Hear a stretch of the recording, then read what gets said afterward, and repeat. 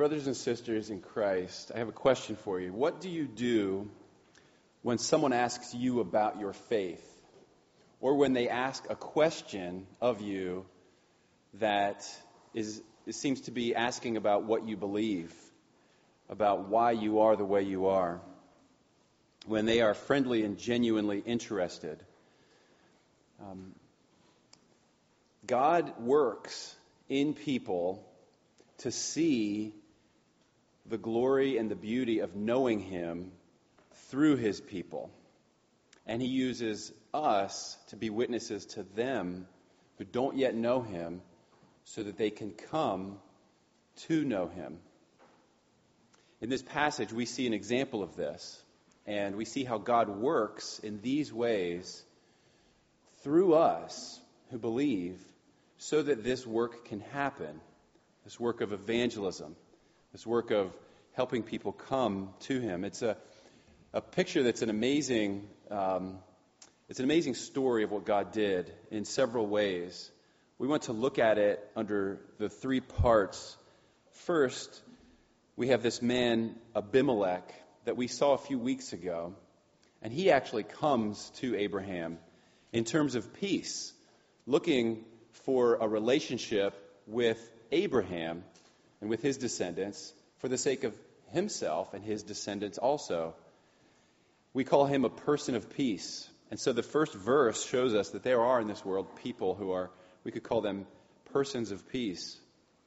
And then in the second verse of our passage, 23, all the way down to halfway through verse 32, what we see is this making of a covenant of peace.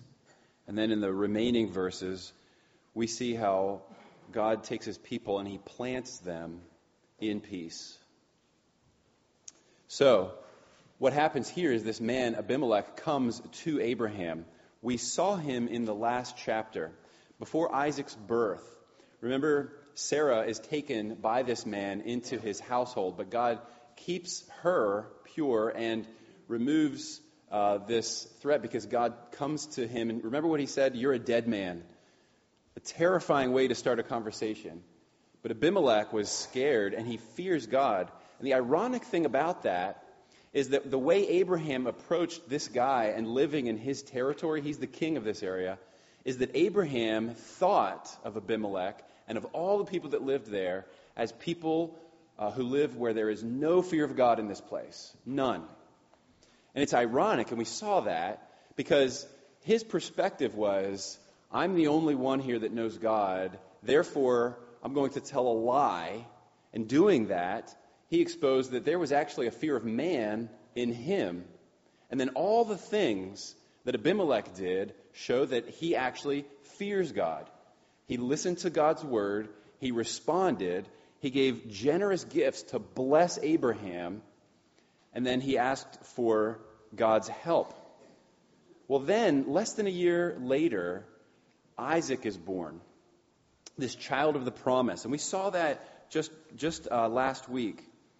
Isaac, when he's born, we see the two kinds of laughter, and you remember that. And one of the things that Sarah said in that passage was that all these people that hear about me, they'll laugh with me.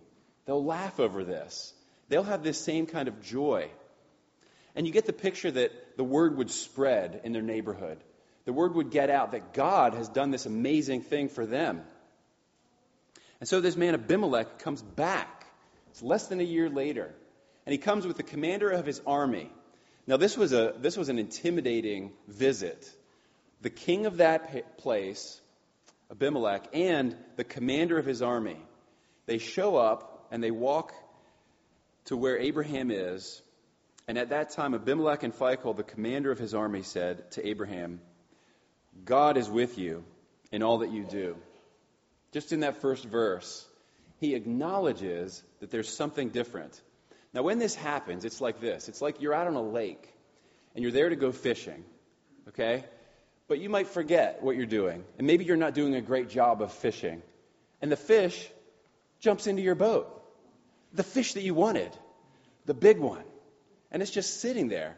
You didn't do anything about it. It came to you.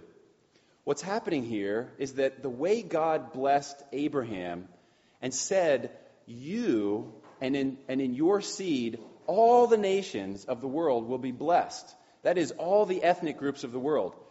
Abraham is not doing a great job of that yet, but God is still working. And God brought this man, who represents one of the nations of the world, to him. And he said, you know what, there's something different about you. Now, what we have here is there are persons of peace in this world. And they see God's people. And they see in us